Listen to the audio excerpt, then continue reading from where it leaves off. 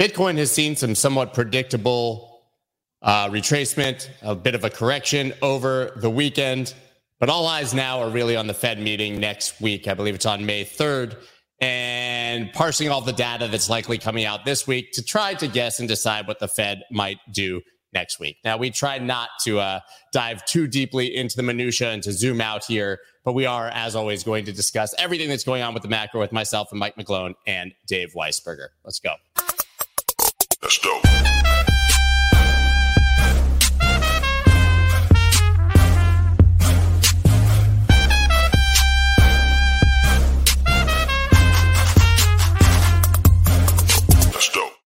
What is up, everybody? I'm Scott Melker, also known as the Wolf of All Streets. Before we get started, please subscribe to the channel and hit the like button.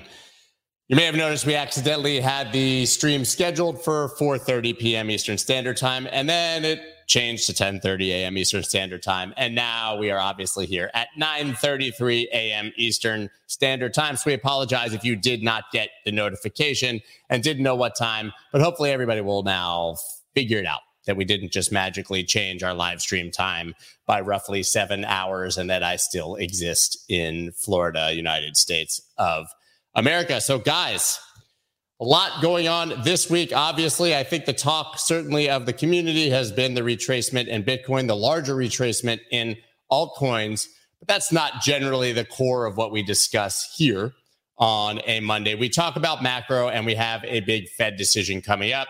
Going to bring on Mike and Dave. Dave, you are in that time zone right now. Yep, in sunny Tel Aviv, and I mean really sunny. Yeah, I think then we can blame you for the time problem. It was just Dave's fault. Dave did it, guys. No, he didn't really. We've hopefully got you upside down over there and confused as to what time it's going on. Mike, welcome, man. I know you're still in my time zone. So listen, yeah, let's dive right in.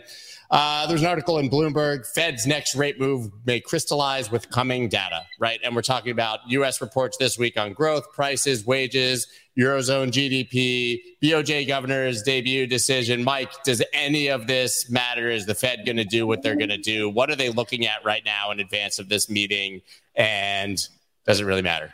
I think the only thing that's going to stop them from raising, they're at 92% that they go 25 on the May 3rd meeting, is a pretty sharp correction in the stock market. I still think that's the main problem that people are not figuring out yet. Even the debt crisis might not get resolved until the stock market makes it get resolved. It's just how these things are right now. So I got to meet with Dave Alteg of the Atlanta Fed last week. And he, I think he was surprised that when I told him, do you realize that the producer price index, it's only been around 75 years. It's falling at the fastest pace in the history of that index.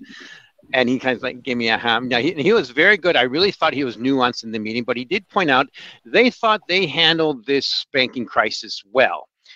Didn't say it, but my implication I get from is, because the stock market and the markets did okay with the response. So they didn't do much. It was the Treasury that did it. But the key things I'm pointing out right now is I have to warn our VIS listeners, need a little bit of a disclaimer, because my job is just to be a trader. I mean, I used to sit in those phones. I was a trader, and I'd spent my whole time trying to help people mitigate risk and make money. We didn't have a view about anything except to try to make money. And my view right now is I'm bearish almost everything.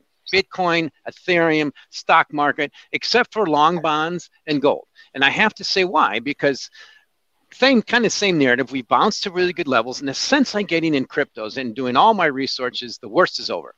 And I look at that as a trader. When you've got money on, you sense everybody thinks the worst is over, yet there's a significant fundamental reasons for the worst not to be over. I haven't even started the recession. The Fed's still tightening, and cryptos are still, they bounced. Then you want to structure positions accordingly. So I think this 30,000 level in Bitcoin, 22,000 level in Ethereum are pretty serious. And when I can say things like fact that hedge fund positions, managed money net positions in bonds, 10s, and 5-year futures. This was my brethren. This is why I started in business. Shortest ever. Yes. And when you can say that, and there's only one case and example that was close, was 2018. That was right around bond yields. 10 years peaked around 3% and then dropped to next to zero. I look at that and was like, in that environment, you want to be selling stock market, buying treasuries, buying whatever they're short, I'm glad you knew that. That's and buying things like gold. You don't want to be long any risk assets. Now, yes, it could be wrong in the short term. Maybe just hedging. But this is an example of how I think technology has changed. I remember in the mornings when in the trading pits, first thing you'd go in the morning is you get the sheets. And you check out what positions were and what open interest did and stuff. Now it's all electronic, instantly. Now this data is once a week, but to me, it's just how it's migrated so fast. I see that kind of data, and I see what happened recently at crude oil. It bounced for a good reason. OPEC, it just squeezed the shorts, going back to bear market. Copper, going back to bear market. And the sense I'm getting is most people are saying, "Oh, I'll bet a dip." I'm like, these are significant bear markets in commodities. You're supposed to sell rallies.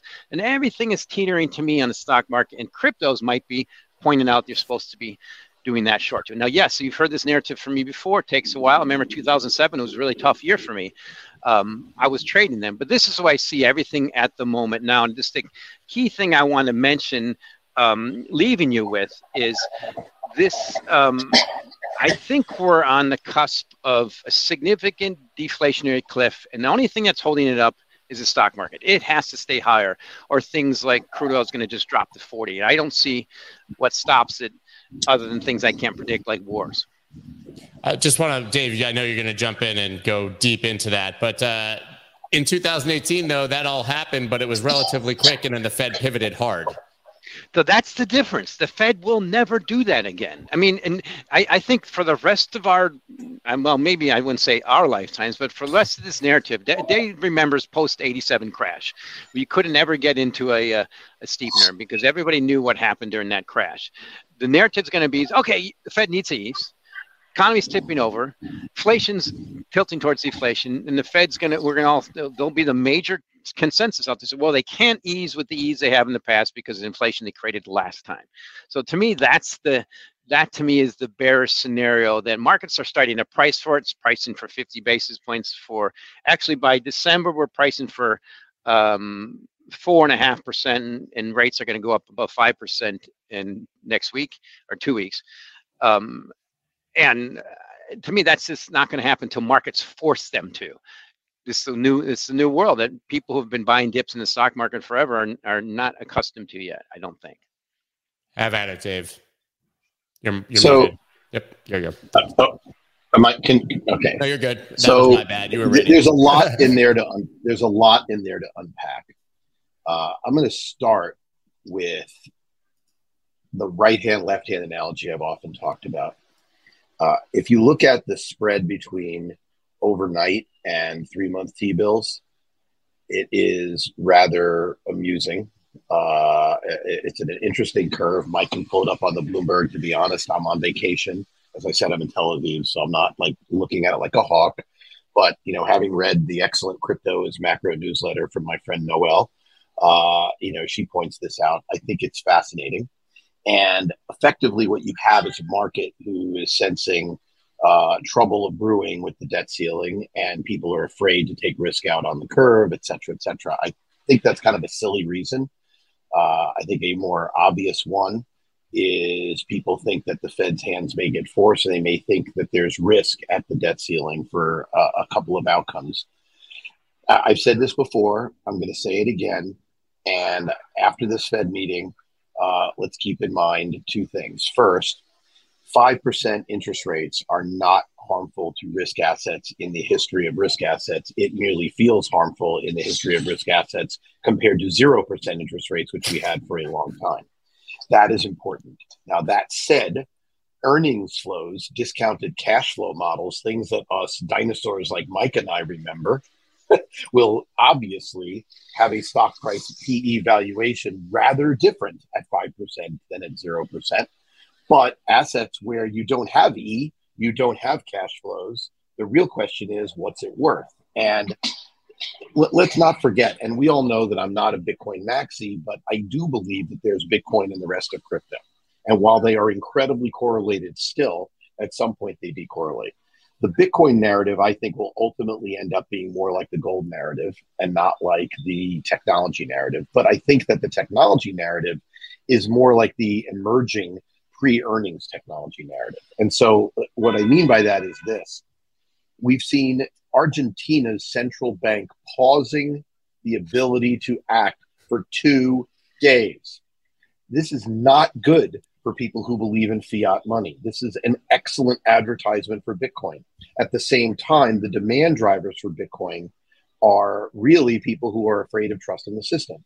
Let us not forget how small the market is. It would take one significant investor to take Bitcoin not just back up past 30, but back up to the old trading range, the one that I keep calling for, which is the 38 to 42 range, not the 28 to 32 range. Literally, there's just not enough of it floating. We are at all-time highs in every other metric in terms of long-term holders, in terms of hash rate, etc.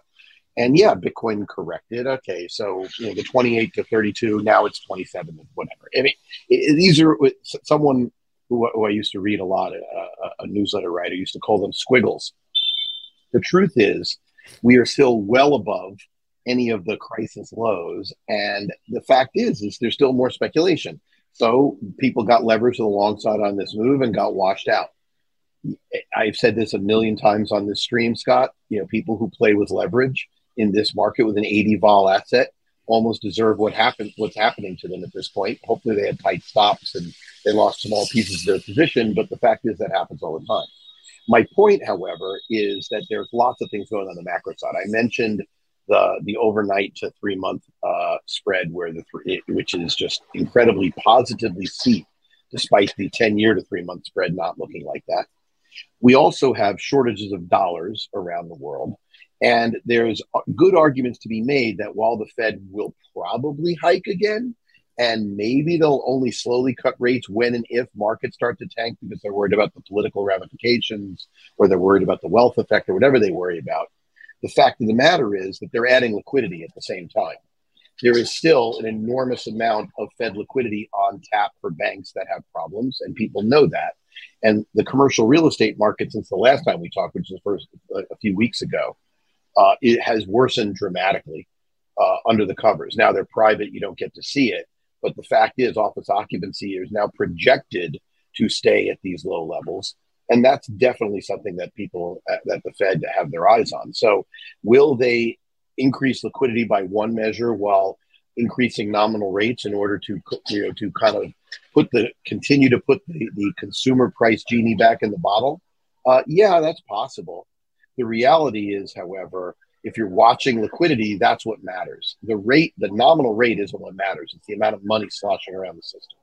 And so that's sort of my thought process. My thought process is, and I said it last time, so this isn't going to surprise anyone, that we're probably range bound for a while until we get to a direction.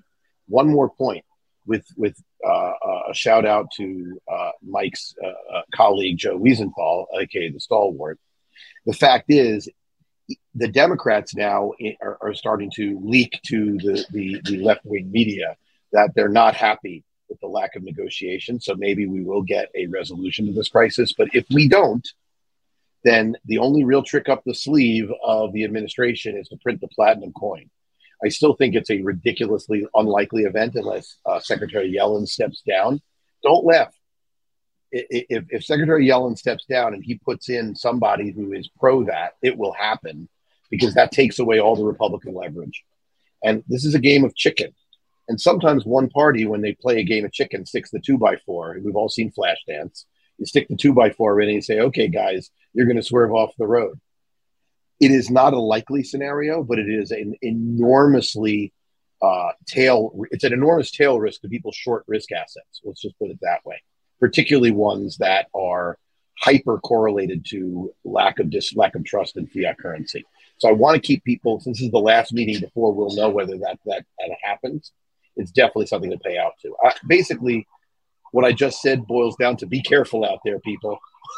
You have a lot of potential volatility events in both directions on the horizon. I don't know which one will happen. I wonder how many of our listeners and watchers have seen Flashdance, because that would give us a very good idea of just what generation we're speaking to here. I saw it, it's a fixture of my childhood for sure. You talked about, by the way, Fed liquidity. Interestingly, obviously, we saw this is the balance sheet I just did 6 months. Obviously, we saw the balance sheet sort of dropping dramatically through this quantitative tightening, whatever you want to call it, cycle.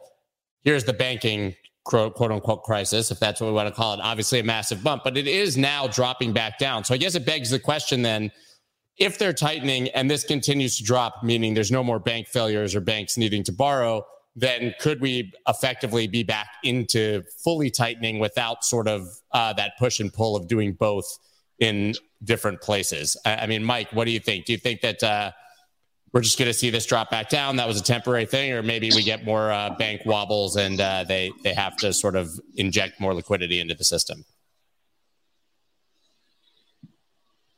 You're muted, Mike. You're muted. Sorry about that. I think the March bank issues are very much trees in the macro forest. And what was the main reason this happened? Because rates went up so fast and people didn't hedge properly. And the key point is rates are still going up. Yes, they're fixing each tree, but the forest is burning. And I think that's the macro is overwhelming. The fact that the Federal Reserve is still tightening. Yes, they might stop soon, and the rules of long and variable lags are just getting started.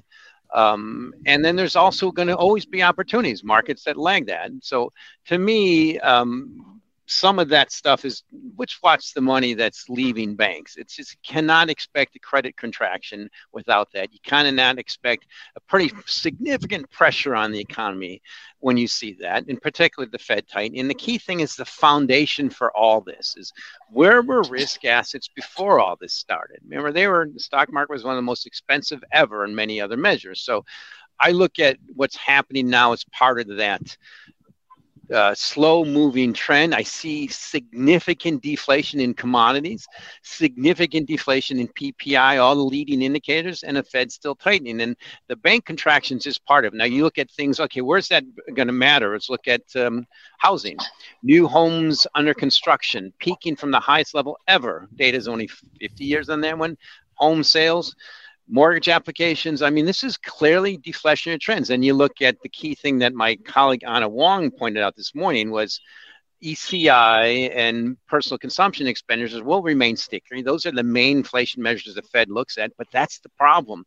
They're still focusing on those things. So I look at it that this is things that I pointed out in 2007, and it's worse. Because back then you actually had a stock market that wasn't as lofty compared to 10 years ago. But so Mike, can I ask a question? Yes, sir. Given that you basically have called the Fed, I mean, you can pick whatever adjective you want, but let's just say less than optimally managed, or kind of like walking around, looking, walking backwards on the boardwalk, not seeing if anyone who goes to Wildwood, the tram car coming, basically walking backwards, looking at lagging indicators and ignoring all the leading indicators. How did you have a conversation with a Fed governor without effectively calling them dumb? I'm just curious because it's obvious what you think. So I pointed out some of the key facts, and he pointed out, and he also, it was very cordial. He's a very nice guy, and what you'd expect. But he pointed out the key things that they look at, all this kind of stuff I expected. And that is, oh, well, this is okay. All these data is okay. It hasn't really hit the fan yet, which means it's going to. All the net metrics they typically look at. But the one thing that really struck me was when he said that, like I mentioned, that he said he thinks we handled the banking crisis well. We still showed, his point was we showed that we focused on the macro despite these banking issues. I'm like, what are you not getting? And so we still tightened. And I think that's going to go back in history. I think a year from now, what's our jobs? Our jobs to look forward. Now, you do it with real money. I just say it. It's easier now because I don't have to push the buy or sell button anymore. And it's just those things that you've noticed your whole life and watched and said, okay, this is the opportunity. Now, if I'm wrong, we've already a lot of this priced in. We've had cryptos have had a good bounce. Stock market's already had a decent bounce. Commodities already starting plunging, so maybe they're a buying opportunity. But if I'm wrong, a lot of it's priced in. It's the optionality of what you look at here when you're running the money. I look at the optionality here is that this trickles down into all the lessons of history kicking in, and that is the Fed. See, his quote for me was when I pointed that out, that fact to him, he says, there are some people at the Fed that agree with you. And then he left it there, that they've gone too far. That was my headline last week. Fed's gone too far. Here's why. And even our economists, like Anna Wong pointed out, it's these lagging measures of inflation that they're still focused on. I think they're so missing the the leading measures of markets. But they have one thing on their side still. They would have stopped tightening if the stock market was down 10% this year. But that's the problem. That to me is but you realize how ass backwards that is. Oh, of course. But basically the stock market is just assuming that the Fed put is still active, and therefore saying we're not giving you the until the shit really does hit the fan in the real economy. So that's part of. Well, that's part of just to finish what you're saying. But that's what I started trickling about it a year ago, talking about the greatest reset of our lifetimes. And I just writing about it more and more until I get something really dissuade me from that view. And that's part of the view. It's classic human nature. Smartest people on the planet, you get 100 of them together and they'll think the same way, unfortunately, because they all have the same data. Great. But then Mike, people are running real money. Boom. It's just that what's happening. It's classic human nature, I see. If we get the 25 bips hike, which I think, like you said, 90-something% chance next week, and then they just pause for 2, 3, 4 meetings, how does that play into that if we see no more hiking? So what's going to happen, according to my economist, Anna Wong, is by July, we're going to start having contractory economic data. The U.S. is going to tilt towards recession. And they were back in end of Q4 before. They're pushing it forward. The banking crisis part of it, because you can't just look at that credit contraction and expect the economy to expand. So that's when it's going to start trickling down. And then I think at some point, you're going to start seeing non-farm payrolls trickle down into negative. But it's the slow moving part. It's what Dave pointed out is the market just assumes the Fed's going to come and save us. And they're not. And they only will when it gets really bad. If the rules of economic history and the Fed, every single little dip in the last few years of those of us like, okay, it's down 20%, Fed's going to ease, I got to buy. Those days, people have not, it's human nature, they haven't adjusted to it yet, but they will. So I want to make one point, because you broke the difference between gold and the stock market and lump Bitcoin in with the stock market. I actually think it will not work like that. I want to make it very clear. So Bitcoin, a year ago was trading in the 50s, or it was below the 69 peak, but before, I think we're still before Luna collapsed. Nothing that happened, I'm going to make a controversial statement. Well, not that controversial in the crypto community, but very controversial in the macro community. Nothing that happened in 2022 had anything to do with Bitcoin's value proposition at all. And in fact, if you look at the divergence of the growth of the network, growth of holders, and all of the macro stuff going on with Bitcoin, in fact, and you look at it's the spring, the divergence between the price action, it's significant. Now, of course, what did happen was the people who held Bitcoin and, quote, believed in it got flushed out of all their wealth by a bunch of other things that happened. And because, of course, people get greedy, right? Fear and greed. You believe in Bitcoin, but you say, well, Bitcoin's cool, but it's an 80 vol asset.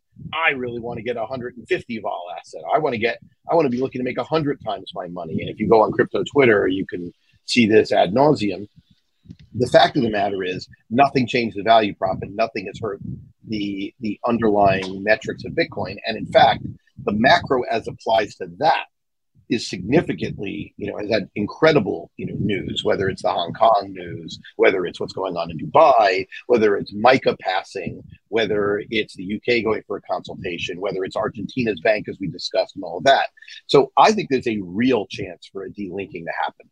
I am not bullish. I want to be really clear, not bullish on the traditional stock market. I think, tech, which is less sensitive to rates, who knows? People may start viewing tech stocks as a safe haven. I mean, we've seen all sorts of weird crap happen in our lifetime, Mike. But the fact is that deflation in the sense of prices that people can't afford, housing and physical goods, pretty much, I think you're right. I think the shit is going to hit the fan. And that's a fascinating scenario because where was Bitcoin born? It was born in the global financial crisis. And it was born, in that. And I, on record, I think that we had our second seminal event with this particular banking crisis that this time they nipped in the bud. I mean, they took out the bazooka, right? They put $4.4 trillion available to banks. And so people said, okay, I'm not going to go short bank stocks, right? I'm not going to go sell and pull my money out. I think that's a big difference. I think it's worth characterizing that. Now, once again, I am not talking about 2,000 crypto assets here. I'm talking about Bitcoin and potentially Ethereum if people look at it as a long-term play. And we haven't talked about Shanghai, but the data bears out my thesis from the last time we talked, which is that it's de-risked. So more likely that people would stake net inflows, which is exactly what I thought would happen. There's nothing and to it did argue. happen. Yeah. The largest outflow was Kraken, who had a forced outflow because of obviously their situation with the SEC and staking as a service. 70% of the outflows for that first 2 days or whatever was Kraken. Now we're seeing net inflows and only increasing. So hard to debate there, obviously, that you're wrong. I do like the idea that Bitcoin could decouple. I think it's certainly a small enough market that it could do anything. I mean, I've always sort of argued that Bitcoin is a largely uncorrelated asset, but I do think it's worth discussing, Dave. I agree with you on the second seminal event being the banking crisis, but Bitcoin did go down when the banks failed, and it only went up when the liquidity was announced, right? Yeah. So a lot of people have pointed out that Bitcoin travels with the liquidity and not necessarily the news. So how do we parse that? Because Thursday, Friday, Saturday, Bitcoin performed poorly. Sunday, the Fed announcement hit, and boom, Bitcoin went crazy. So that, to me, I'm having a little trouble sorting that. Well, I mean, let's just look at math. I mean, more or less, Bitcoin went from 22 to 30. Okay, rough numbers, so it's whatever. So a 50% retracement of that very fast move is not remotely surprising. And we haven't quite gotten to 50%. We're more like, between 35 and 40. But it's not crazy to see a retracement of a really fast move and still maintain the structure of the market. The fact is, it's still trading as a very technical market. But the other things that I was seeing is the ratio of spot trading the liquidity to futures, which is pretty high right now compared to historical averages. Now, historical averages got kind of screwed up because FTX, as soon as FTX died, there was much less derivative trading. So you ended up with a higher spot. But if you kind of try to take that noise out, according to the blocks data, at least, spot trading seems to be at a higher percentage than usual, which indicates there's been a lot of washing out. I don't think the washing out is complete. And what you're talking about, in my case, is spot buying, not futures buying. The futures buying is always trying to anticipate it. Some of the follow through didn't happen; they got washed out. Not terribly surprising. But the real question is, and I think it's exactly what would happen if Mike is right, and I think there's a fairly reasonable chance that he is, and we see, he clinically states it as contractionary economic numbers. What that means is shit hits fan. Unemployment starts to go up. People stop hiring. All the parts of the real economy start looking ugly. Yeah, I mean, the Fed's going to react to that. Now, they're going to react to that with lowering rates. I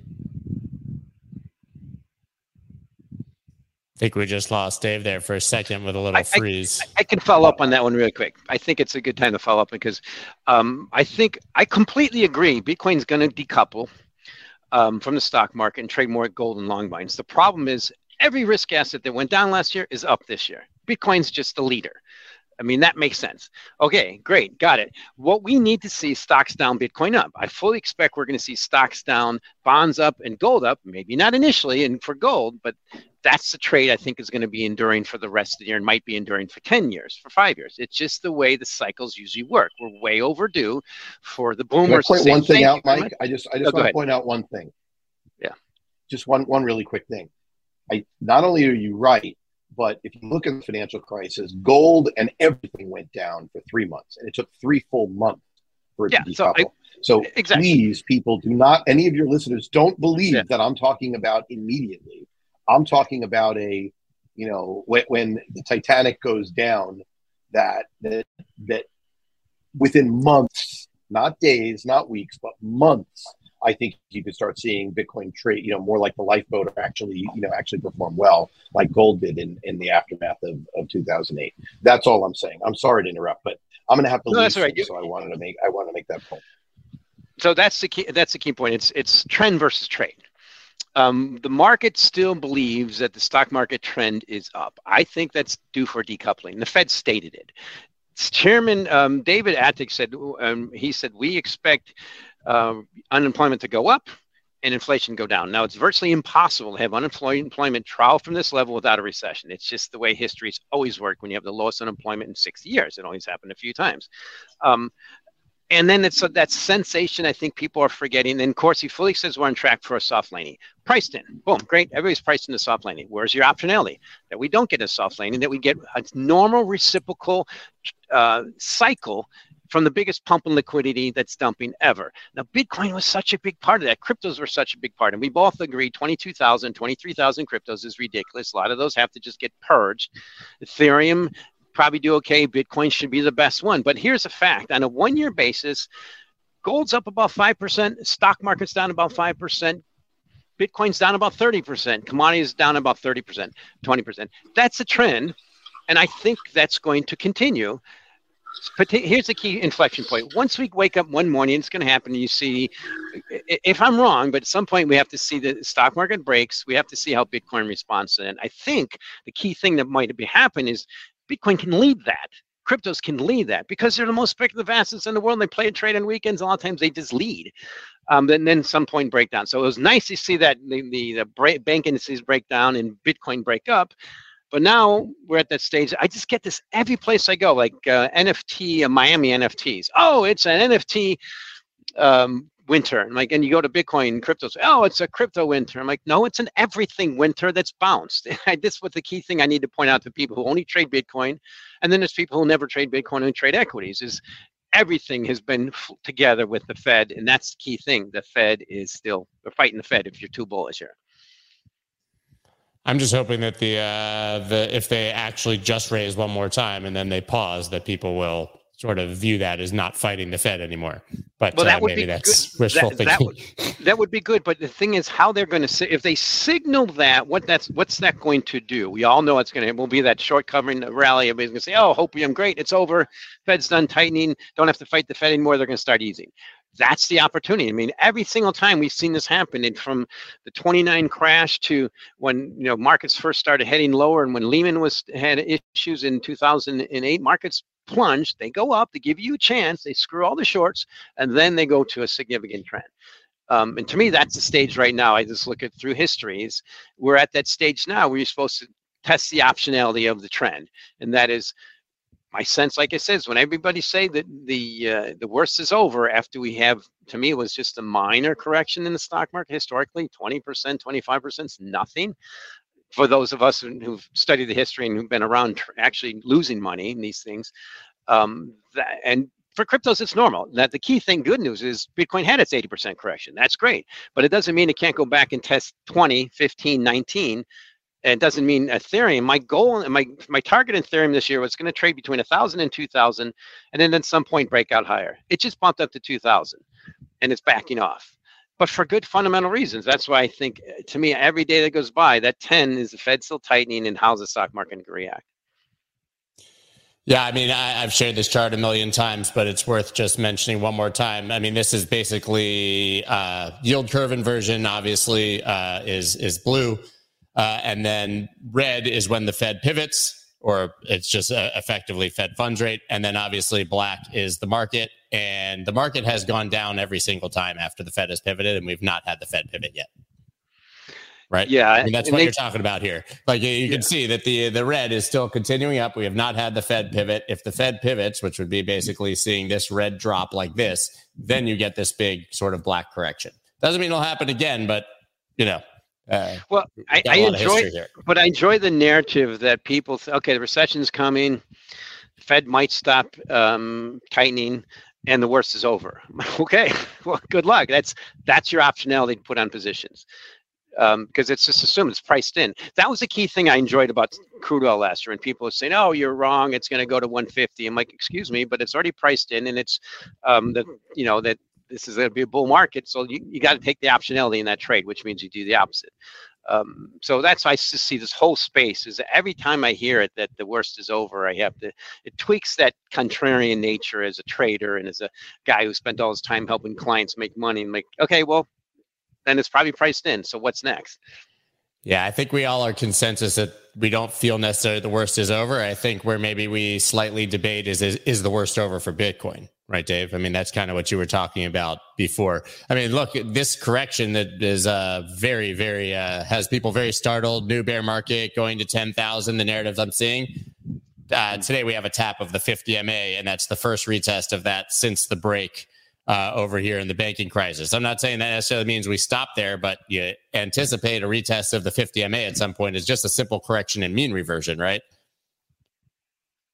I mean, that's not unusual. Dave, can you hear us? I don't know if he's frozen. Yeah. Dave's up. So I'll respond to that real quick. Everything I look at when I come in this morning and analyze in this way, so what do you want to pull a trigger on? And my thought is people buying dips in Bitcoin, okay, the trigger I think is worthwhile is structuring long positions in U.S. Treasury long bonds because they're so short. And I see a resumption of a significant bull market. At some point, getting through that trade, getting through recession, and then using maybe, I always think ahead, and then of course you get stopped out and you move on, and then using some of that and how that works out to overweight Bitcoin. But it depends. Bitcoin to me is one of those things. I agree with you. It's going to come out ahead.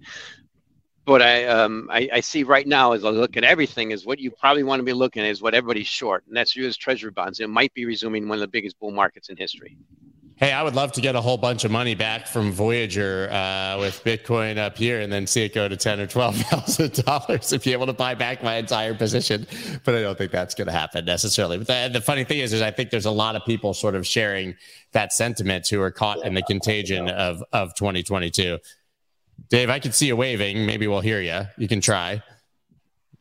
Just got some weak internet, I think, over there. I doubt that he can hear us. I think I'm going to have to go. It feels like the internet is... I think so, too. So anyway, take care. We'll talk soon. See you, Dave. Awesome. Thanks, Dave. We appreciate the effort.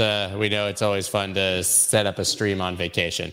And hotel internet is never good enough for streaming, if people were wondering. Literally inevitable that this happens every single time. So, Mike, I guess then we can dig into, do you think that there's any specific metrics right now that you would be watching? We kind of touched this on the beginning. Not necessarily this week. I listed off a bunch of them at the beginning. I think the Fed's going to do what the Fed's going to do because they're not going to make, I don't think, a wild swing decision based on something they see this week. But is there any metric that you think could drastically change what they're seeing outside of a massive stock crash, which is what you've sort of said?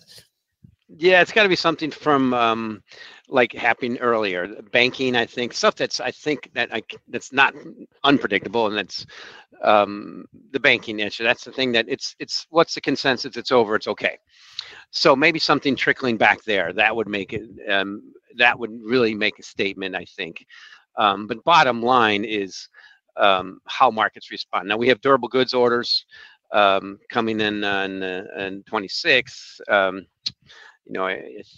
That's usually, I remember trading treasuries, that would whip my face off sometimes. Durables, they would rip you off, come on, a mess. We want to also see the trend in continuing claims, initial claims. GDP annualized coming out, and that sometimes is so revised, it's not a big deal. So I think it's the initiating things, the things that have really been affecting the market already. Everybody's watching the stock market, won't go down. Okay, get it. It just, bulletproof, get it. It's wonderful. It can stay that way, but it's the potential for the banking crisis to resume. This is gold, right? You mentioned that you think gold and long bonds. Mike Novogratz, when I had him on Spaces, said if gold can convincingly get above 2,000, which you can see it's continually being rejected there, it goes to 3,000. Do you agree? A 50% move in gold? That's nothing compared to last time. Gold was in a similar pattern. It was right around 2008. It started 2008 around 850. It ended 2011 around 1900. So yeah, that was, well, it topped at 1920 though. So yeah, it didn't there you go. Yes, sounds like you were involved. Yeah. So yeah, I see similar nuances. I see potential 2-3x's, but 3,000 the next round level. But the key thing I think for this to happen is what is really pressured gold the last 10 years is the U.S. stock market outperforming the world. Now, this is a lesson I learned from my colleague Gina Martin Adams, our equity strategist. You measure that versus S&P 500 versus MSCI ex-US. Straight up, it looks to me just like the stock market did in 1929, if you look on a chart. Hovering, fluctuates forever, and then goes straight up and starts tilting down. You don't want to be long U.S. stocks in an environment. So that environment, but I mean, you don't want to be long gold in that environment, but it's tilting the other way, and it's got a good fundamental reason to do it. Not only structural, the boomers are all retiring, and they got a chance to buy 2-year notes right now at 4.15%, and right before the banking crisis, it was 5%. Still pretty attractive. In 2 years, you're going to get almost 9%. Let's say 8%, guaranteed. So to me, that is what is really pressured gold. But this is a stage I think we're going to go to right now. This is what I'm anticipating. Is I love, and I've been publishing on this a lot lately. I love how crypto people call gold boomer rockets and completely dismiss it. I think gold's going to continue doing what it's been doing for a while. The last year, it's outperforming Bitcoin, and I think that's going to do it for a while. To kind of just remind us that this asset is being bought by central banks at the greatest pace since 1967, or something like that. It might have been 57, but you kind of got to go with that real money, because they can just print money and buy gold. And they're doing it, and they're buying gold. So you got to go with that asset. Yes, it's kind of making it difficult at the moment. It trades 1980, and it's just bumping them up above 2000. But what it needs is that break in the stock market. That's why I hate to say it. Everything keeps tilting on the U.S. equity market. If it stays stable, then and it keeps going back up again despite the Fed tightening, then why do you want gold when the U.S. stock market outperforms everything? It's the potential for that big decoupling. So also a key part of that, Scott, was the U.S. dollar was very highly correlated with gold, with stocks the last 10 years. Stocks outperforming U.S., it's all U.S. And I'm not anti-U.S., but I'm just looking for a reversion in one of the biggest trades in history. And that was, at least for a decade, where the only place to be was U.S. stock market. And then you look at forwards. The U.S. Forward tightening. The U.S. is expected to pause soon, and we still have tightening coming out of Europe, but Europe seems to be doing okay. So maybe that's part of the dollar trade. Yeah, I was looking for the article, but did you by any chance see from the Central Bank of Russia that they're effectively exploring Bitcoin mining, or will be Bitcoin mining for imports and exports? And we've now seen Russia become the second largest country after the United States in Bitcoin hash rate. I wish I had the right here. I think actually I got it right here. I found it. Sorry, guys, for the delay. It's off the cuff, but here you go. Russia plans to mine crypto for cross-border deals, says central bank.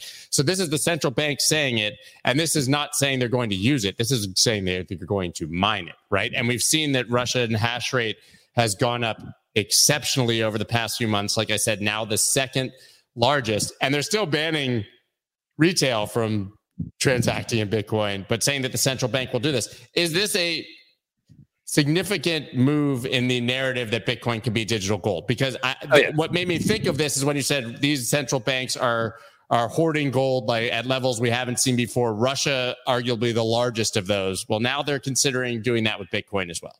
Well, I'm glad you went there, because I completely agree with Saifedean Amis's book, The Bitcoin Standard, where central banks are inevitably going to have to start accumulating Bitcoin like they do gold. Now, when I first read it, I think it was 2018. I'm like, no way. But it's one thing I love about this space. Every day, like you're smiling, but every day it goes by, you have to be a rational person. Like it's like Tether. Every day it goes by, it proves it's just bulletproof. I mean, okay, that's a different story, but Bitcoin to me is going there. I completely agree. At some point, there's going to be central banks that are going to be holding. It's going to be coming. Here's a current trajectory. The question is, is it going to end? Bitcoin is well on pace becoming global digital collateral in a world going digital, and it has diminishing supply. And of course we have these nuances in the U.S., but why do I fill up my tax forms I have to put in there if I'm involved with cryptos? That shows how significant it is. And we're going through that stage where electricity is going to kill you, and trains go too fast for human beings. So I completely agree with that, but I have to think, and I fully expect a few, maybe, I don't know when it gets, 100,000 is going to be on the radar, but right now we are in a pretty significant period where we have to see how we get through this recession, have to see if we're going to have at some point you get that decoupling inflection where stocks can go down and risk assets can go down and Bitcoin can trickle higher.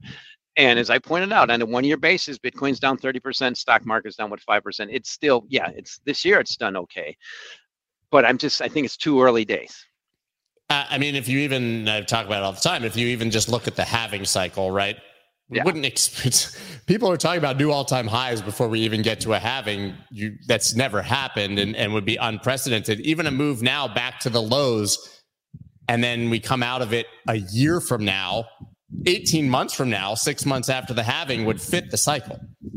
So there's nothing you're saying here that's crazy at all, right? So as we were speaking, the Bloomberg TV wants me to comment on that comment. You probably saw the headline, Bitcoin, because of halving, is going to 50,000.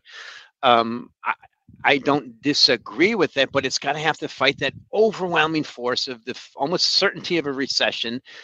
and how it reacts. So that's basically indicating that either stock market's not going to go down, the Fed's going to ease, and or Bitcoin's going to have a significant decoupling, or everything is going to just be fine. We're going to go back to those good old days of liquidity, everything goes up.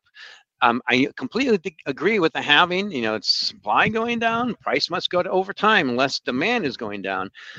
But it's this confluence of the election, recession, got this war. I mean, there's so much kicking in with that halving next year. It's going to be a great environment.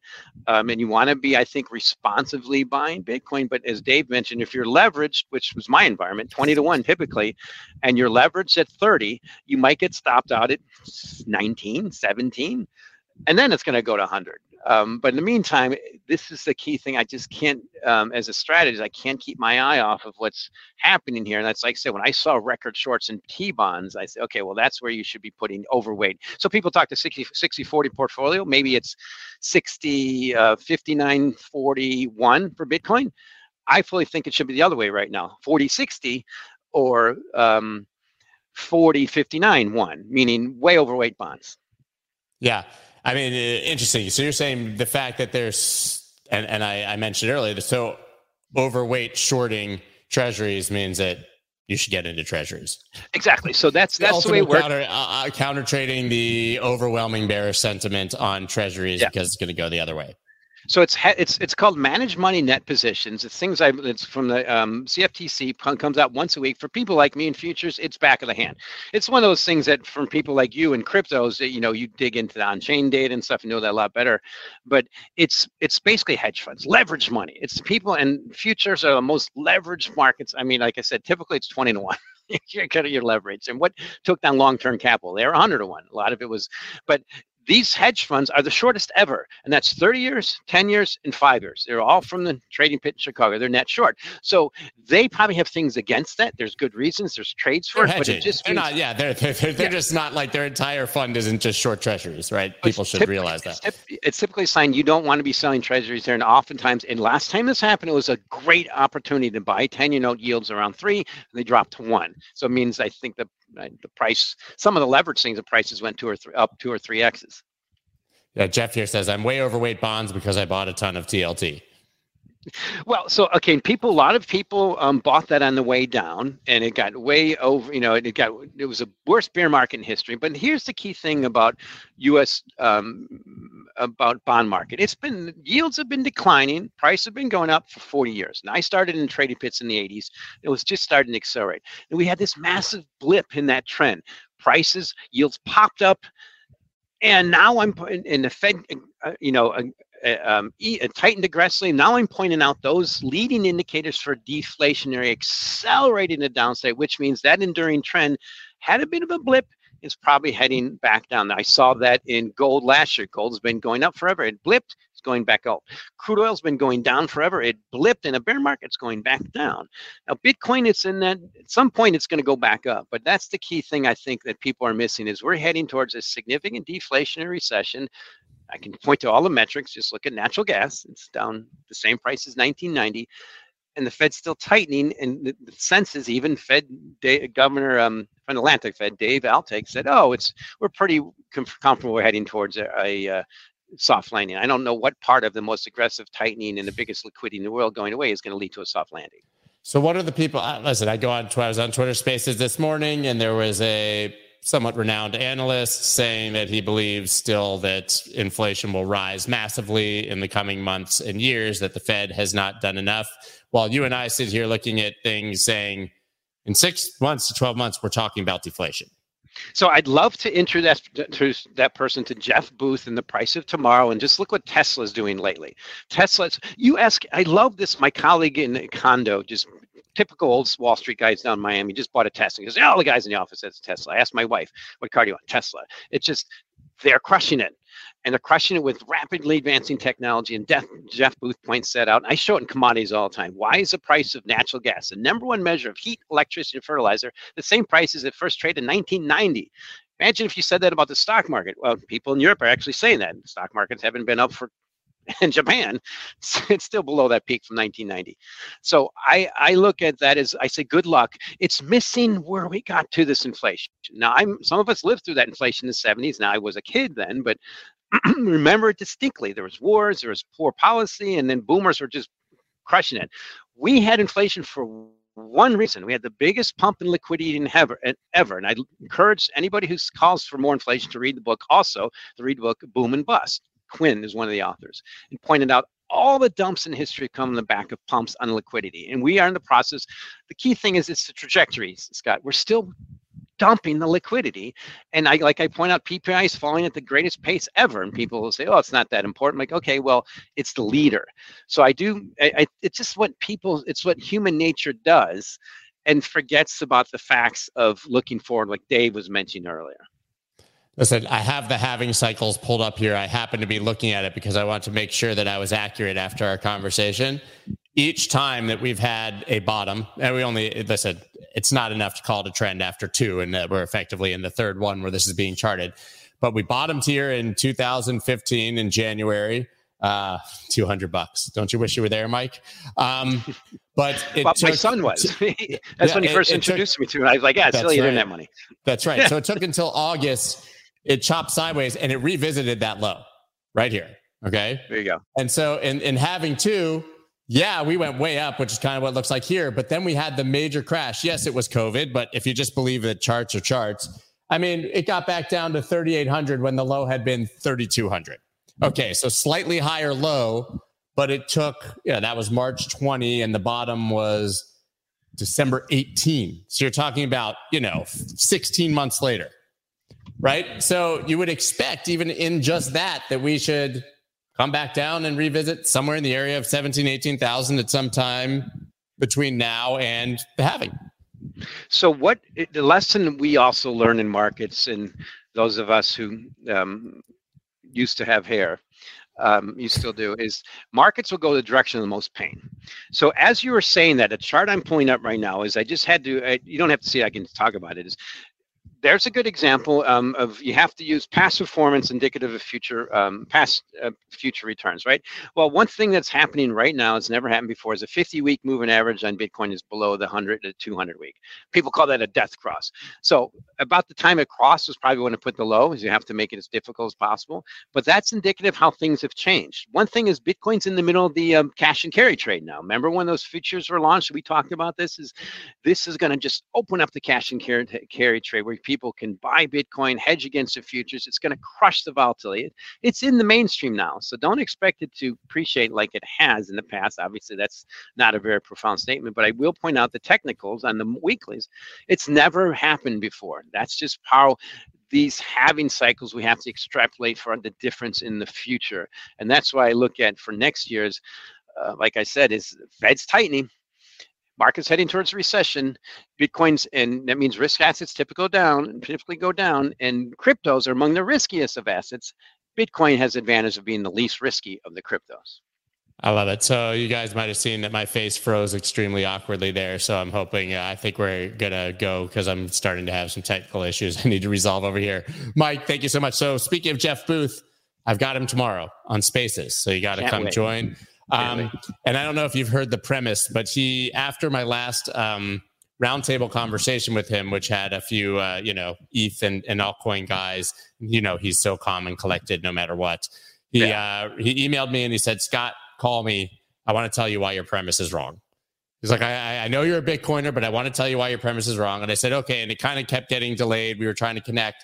And so I said, let's just do it on Twitter Spaces so everyone can listen. I'll be there. I'll take the beating. We invited a few more Bitcoiners, and I'm just going to sit there and let them convince me why I should be Bitcoin only, especially Jeff. So it should be a really interesting conversation. Go ahead. That's part of the reason your program, what you do, is so important. We have to be willing to listen to other opinions, particularly most notably when they disagree with you, so we can all come to consensus. And that's part. I'm interested in hearing why he says that. And there's few better people to completely disagree you and make you feel good about it. Yeah, absolutely. And I think, and then I obviously, when I tweeted that was going to happen, I got all these ETH people saying, you need someone to be on the other side of the debate. I said, it's not a debate. It's a friendly conversation. We talk about everything. Everybody doesn't have to be represented in every conversation. So thank you guys. And I will be at least loosely representing. Mike, awesome. Thank you. Sorry we had the technical issues and everything there, but really great conversation. See you guys tomorrow in Spaces, 11 a.m. Eastern Standard Time. Bye. That's dope.